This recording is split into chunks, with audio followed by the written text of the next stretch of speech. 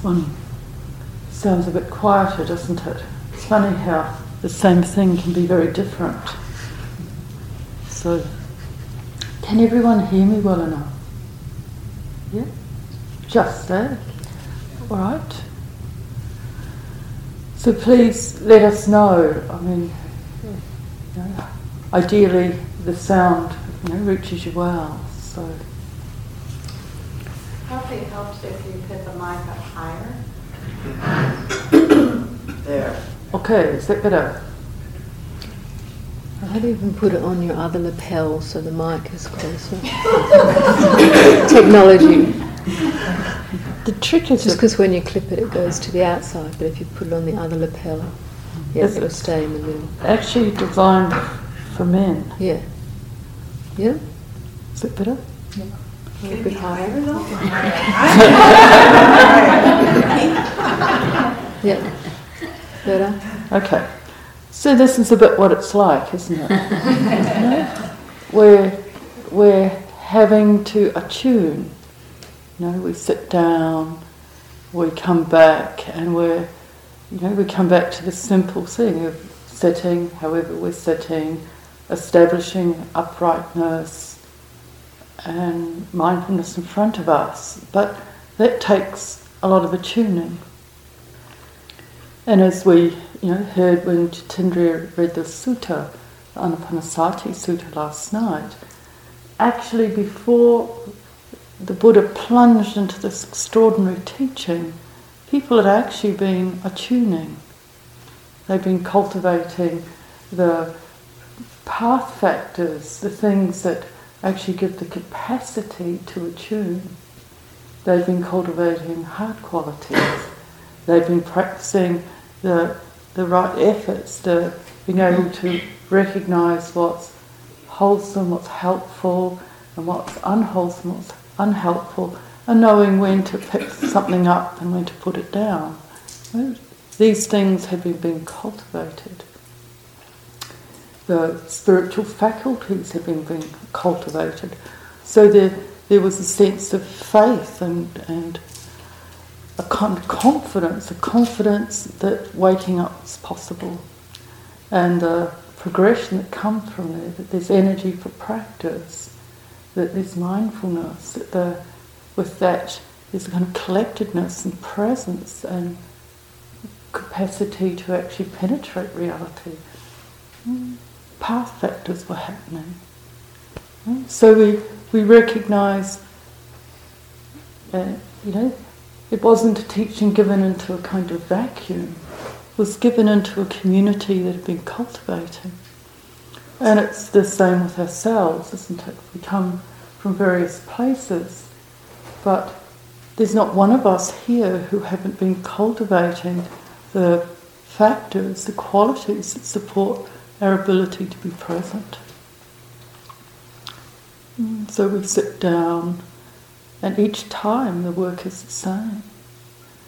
Sitting down, feeling what it feels like, establishing a posture that allows the mind to be upright, that has no strain in it, that has a sense of ease and well-being in it. But it's not so devoid of energy that we're kind of just sinking. So we've been practicing finding this balance, this middle way. So we sit down, we attune. What's it like right now? Yesterday it felt different, this morning it felt different. How is it here and now? What is needed for balance, for mindfulness to be established? So our practice is an inquiry. And what's so extraordinary for me about the Buddhist teachings is there's a kind of a cycling and a feedback system in all these practices. So the inquiry, the sense of what's happening here, it supports the mind coming into presence. Inquiry supports the mind collecting. And the collectedness, stability, samadhi of the mind supports inquiry. So these things keep working together and just deepening. They're not other than each other, they're coming together. Oh, and how much has been cultivated already, what is already happening in every moment when we're just establishing mindfulness, when we come out of kind of confusion, come out of proliferating mind into the immediacy of the present moment. So many path factors are actually present in that. So as Jitindriya was saying, we hear the whole Anapanasati Sutta and it feels like a lot, maybe. You realise in every moment the whole thing is there. The teaching practice is holographic.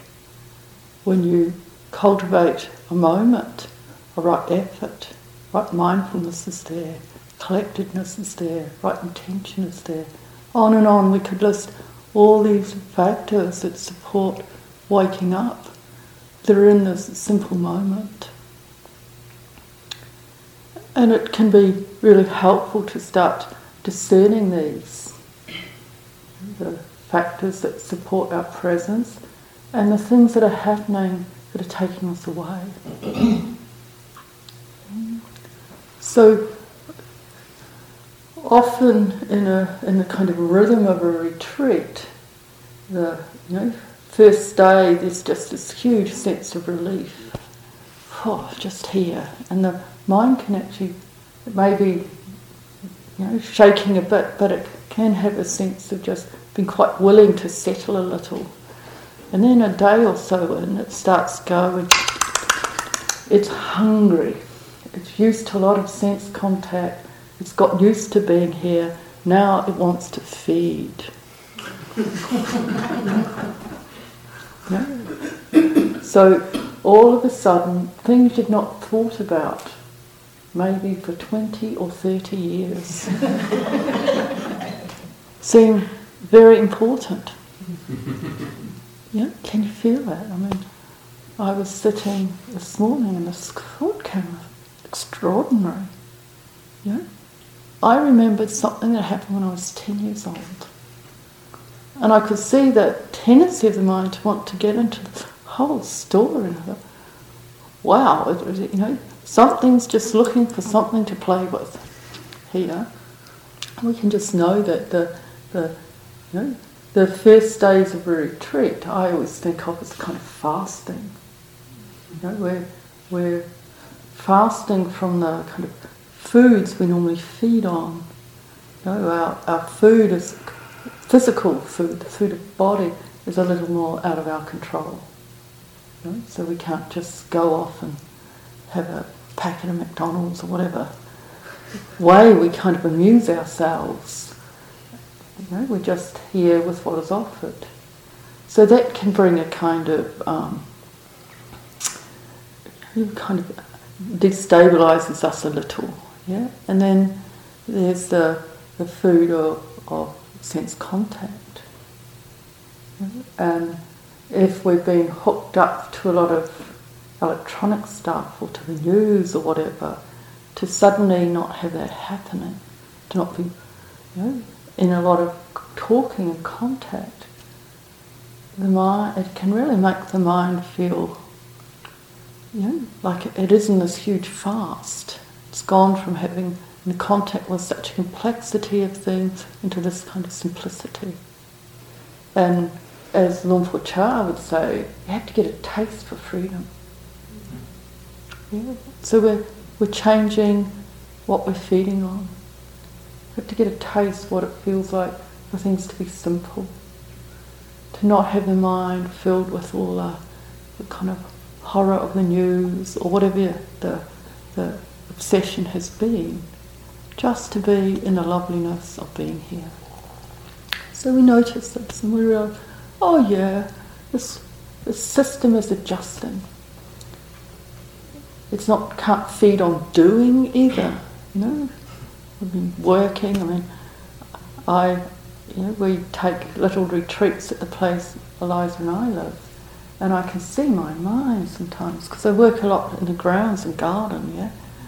And the urge to keep on weeding and pruning and so much needs to be done. And I was out walking yesterday and I said, isn't it wonderful to be where nothing needs to be done? I don't even know what a weed is here. So peaceful. So we recognise this, that there's this kind of energy of doing we're usually feeding on, and we're just letting that settle. What a relief. There's nothing that needs to be done. So once again, just getting a taste for that, and realise that, there can be, the old metaphor of, a big train, an engine that's been pulling a whole lot of carriages behind it.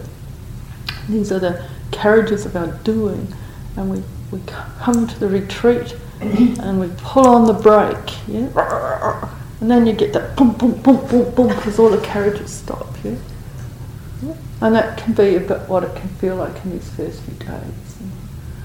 Oh dear. You start to feel the results of how busy you've been. Or whatever, however it's been happening. Oh, that's all that's happening. I'm just feeling a little whiplash here.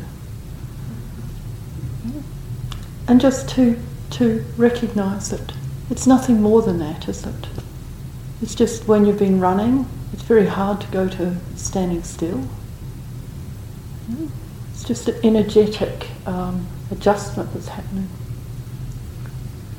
So, I don't know about you, but I can find it really helpful to recognise that there is this little time, the first few days of a fast are usually a bit, and then all of a sudden the body relaxes into it. It becomes delicious. So we keep heart with the process. We recognise, how could it be different? How could it be different, Thaniya? You've been running all over the world. Now you're here. There are a lot of different images, a lot of different things. It just has to well up and just dissipate. It's nothing going wrong. And the skill is in not getting caught by it. That we stay with the mind upright and mindful. And what's that like when there's this stuff, the mind wanting to feed, all this impact and whiplash going on. So to me the trick of it is to recognise going into the proliferating thoughts takes me away.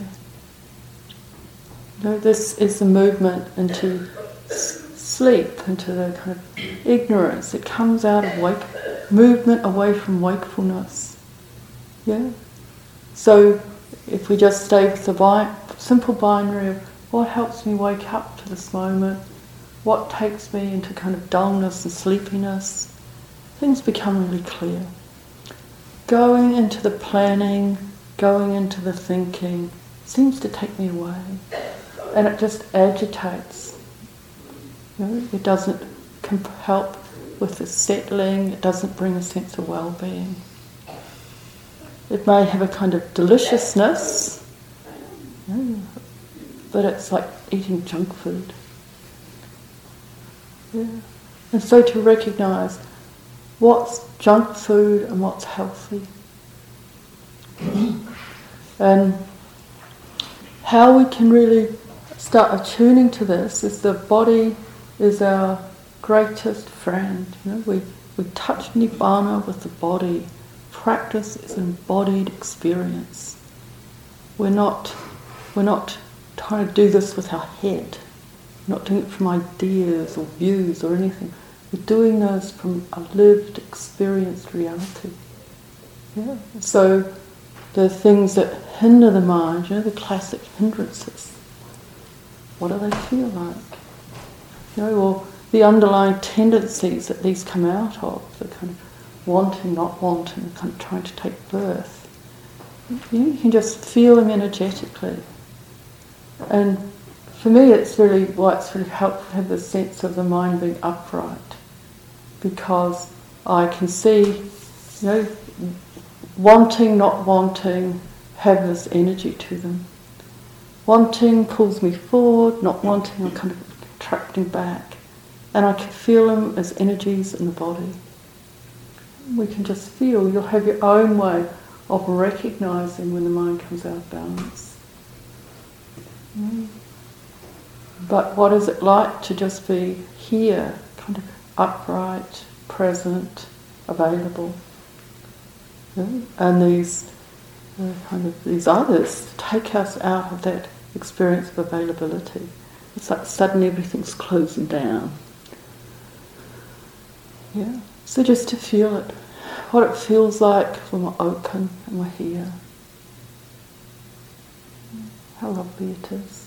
Just so simple. It has, I don't know if any of you came and had a look at Lumpur Cha, but it's worth having a look at what it looks like just to be here. So happy. And we can take such beings, such images to give us good heart, that it's actually worth doing this. Because it does take an effort, doesn't it, to come out of the stuff we're feeding on. Wow, is that what it looks like? So relaxed, so happy. So used to the taste of freedom.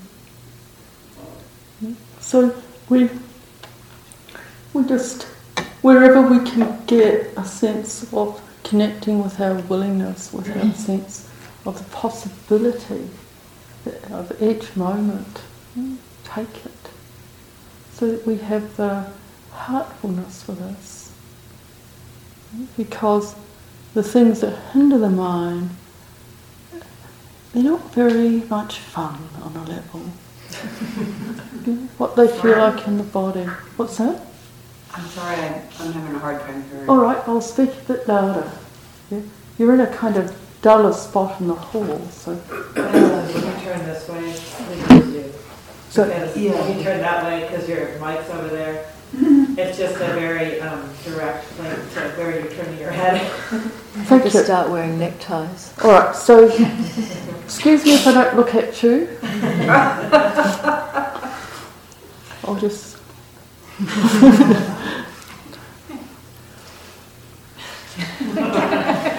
Or maybe they say the Buddha turned his whole body.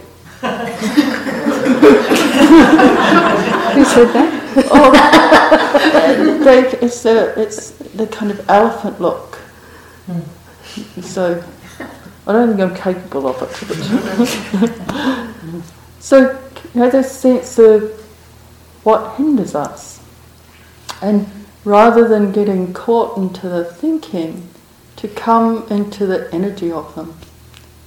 And there are some really wonderful metaphors that we were given, that Buddha gave, to describe these. And I find them helpful because I can contact them as energies, this kind of energetic experiences, the kind of sensual desire.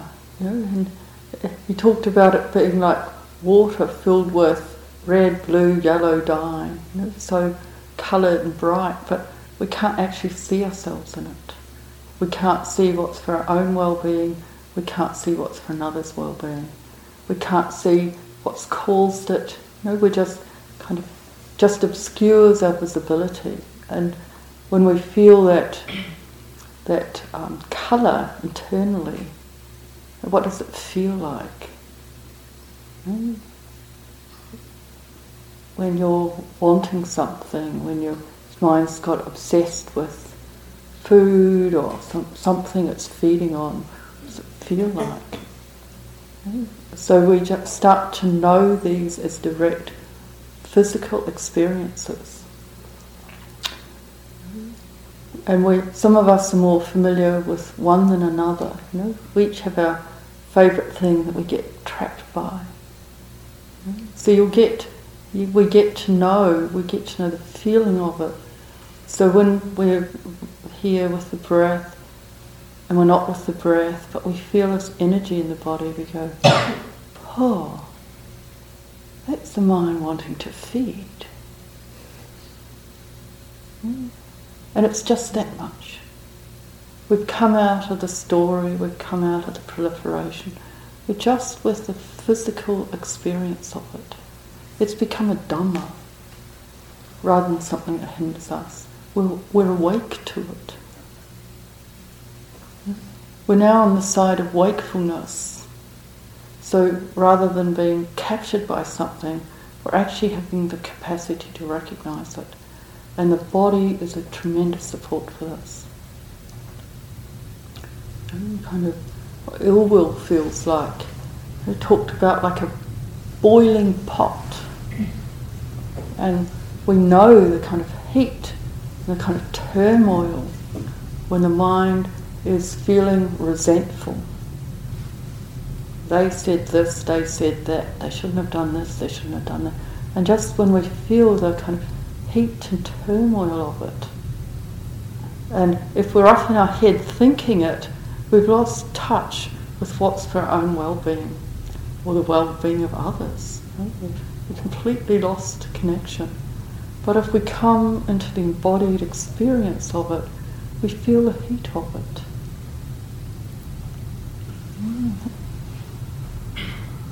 Oh, really, this is painful. This is dukkha. And everything starts changing, doesn't it? Because we're no longer feeding on kind of concepts or views. We're directly present to something. We're here, awake in the present moment. And this is the way we work with the hindering of the mind. We keep coming into the kind of Dhamma of it. So really, this is the fourth foundation of mindfulness, isn't it? And you can see how, this awareness of the body is supporting, one foundation supports another, and everything just keeps feeding and working together, interacting, interconnecting. Sloth and torpor.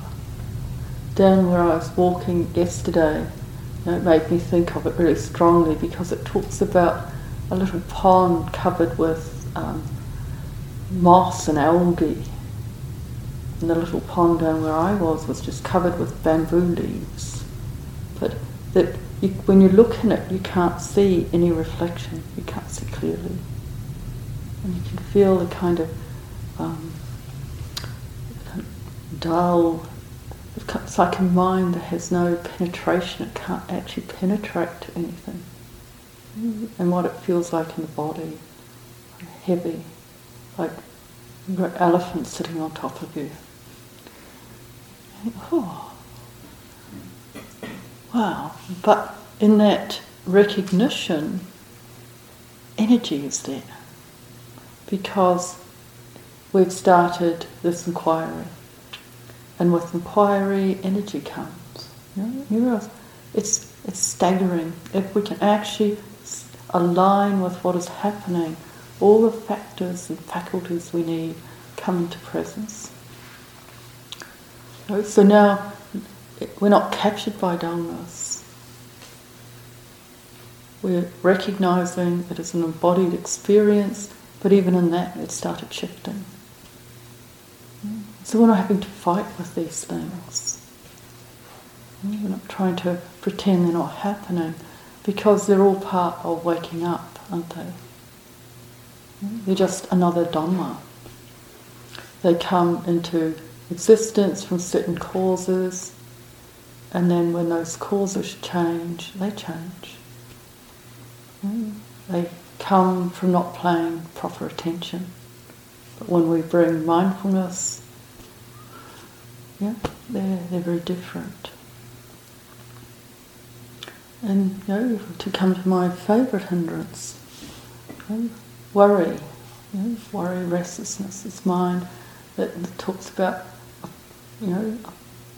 water whipped up by the wind, so it's agitated and great waves. And once again, you can't see clearly. And if if you have a tendency to this, you really know it because it's so unpleasant as a bodily experience. Kind of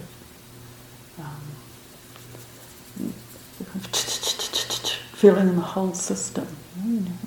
Oh yeah. And so occasionally, I'll catch a thought happening and I'll go, worry, because it's so clear. The other day I was sitting, a thought came in about what would be good to mention, from here. And I could feel the body and I thought, just worry. You don't need to be thinking about this. It's just that. If I forget something, Jitendra will remember. And if both of us forget, you folk know anyway. So why be spinning this stuff? It's just this little worry going on. Just subtle, but very clear. This thought comes and you go, oh yeah, I can feel the energy underneath it. It's not a big worry, but it can, just that moment, and then of course we're back into presence.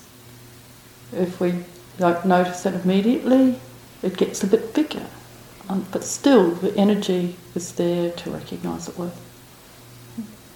Just come back. There is only this moment here. The next moment will look after itself, and if we've established the right conditions, it will arise on wholesomeness.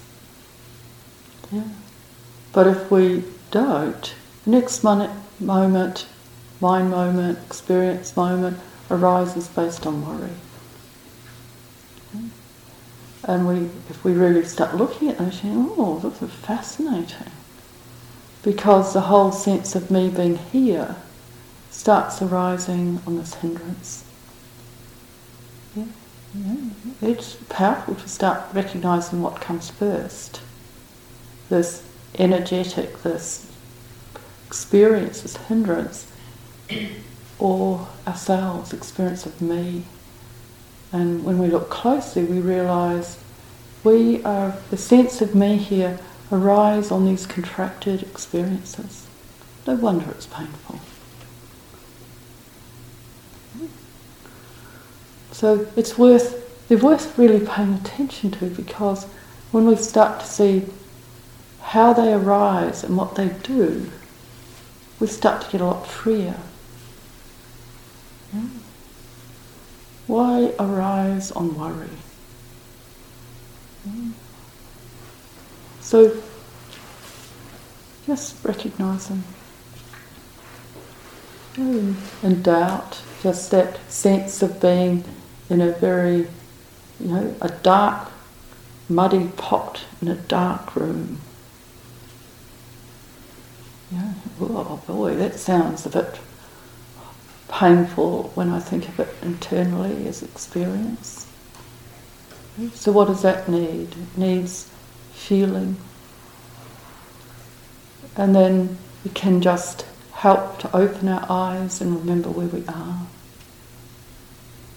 To come back into the confidence that brought us here in the first place. We see the Buddha, we see our Dharma friends, and we go,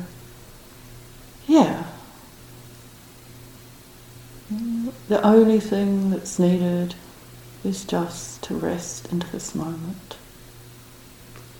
And we can put aside these obscuring, painful states. So if we come into them as bodily experiences, the response is really clear. So we're sitting here, mind's may have been away thinking for half an hour, but we suddenly recognise mindfulness is re-established, we recognise what it feels like. Okay? And this is really profound. Oh, I'm starting to understand something. And the more we start to understand what they feel like from an embodied place, the freer we get. And then it gets so this is a real tool, because we're thinking all right, but we can actually feel in the body that actually there's a little boiling going on here. So we know we can't trust the thinking because it's hindered. There's some subtle ill will happening. We can feel it in the body. So even if we can't recognise it in the thinking, we know it from what's happening directly here. Because it's not like all thinking's wrong, is it? I mean, there's skillful thinking, there's unskillful thinking, and sometimes it's hard to really recognise the difference. But the body knows. So we trust it. We start to really know these things. So here we are, sitting, establishing mindfulness, feeling, using the breath or whatever object is very comfortable as a support for establishing embodied presence, as something that the mind can rest on, so that it can enjoy the rhythm of, that it can be at home with. And then experience starts happening. We're just awake to it. None of it's going wrong. And we sit here with the sense of everything belongs. And amongst that is something we really want to hear, that we really love. And that's the breath.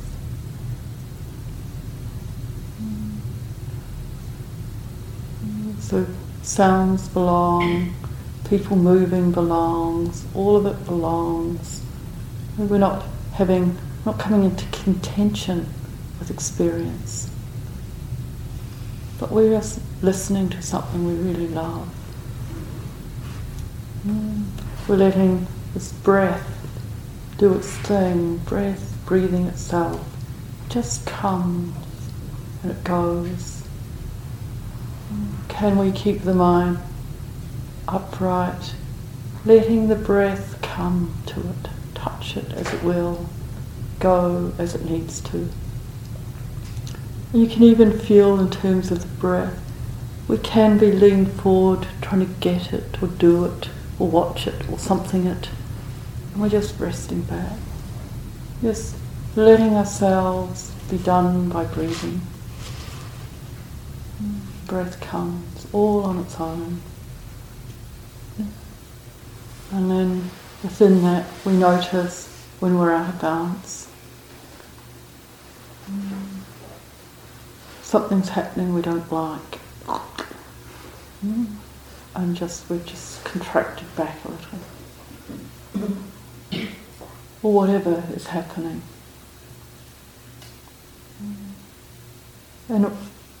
And we use this practice at times of formal meditation to really develop the skills, the fluency, the malleability of mind, so that wherever we are, whatever we're doing, the mind is malleable, wieldy.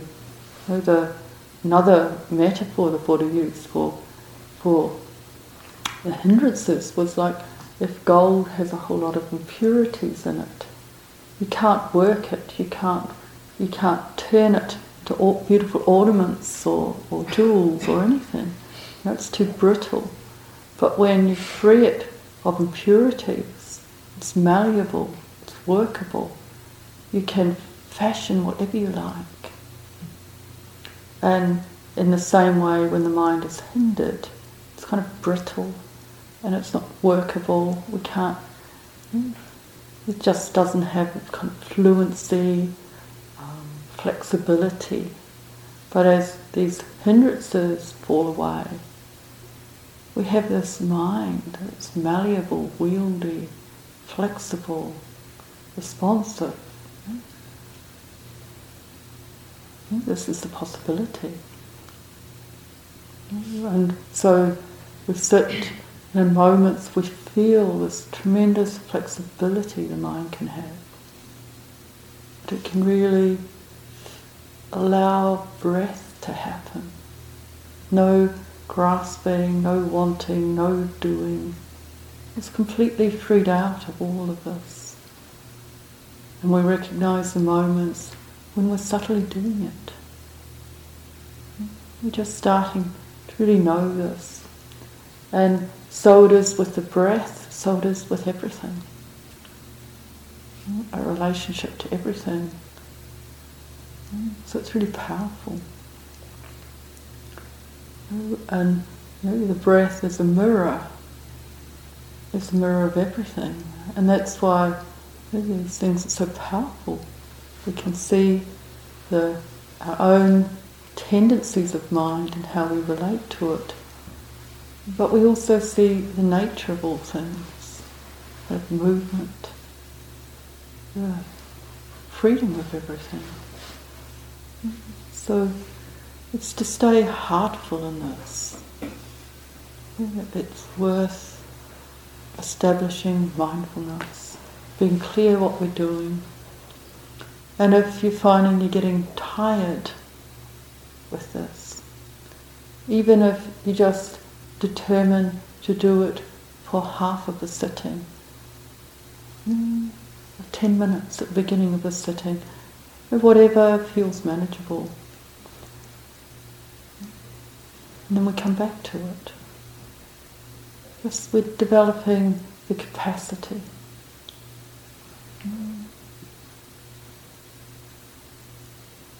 Just for 10 minutes, whenever I realise the mind is feeding, I'll bring it back.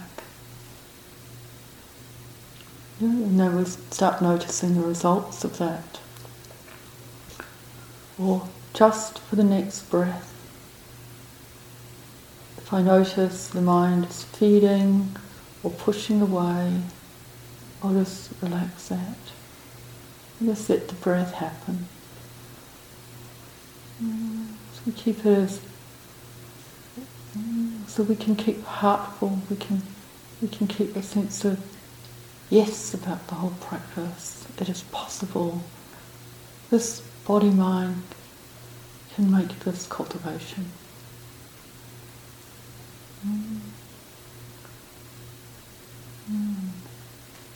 We keep tuning in.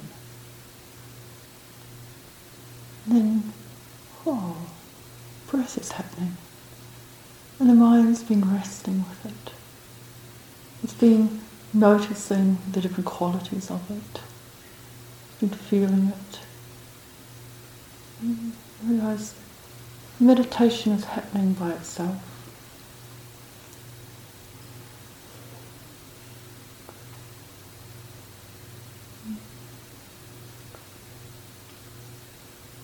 So if you need to stretch for a moment, and we'll just sit for a while together. And then we can have a little period of questions and responses if there are anything there.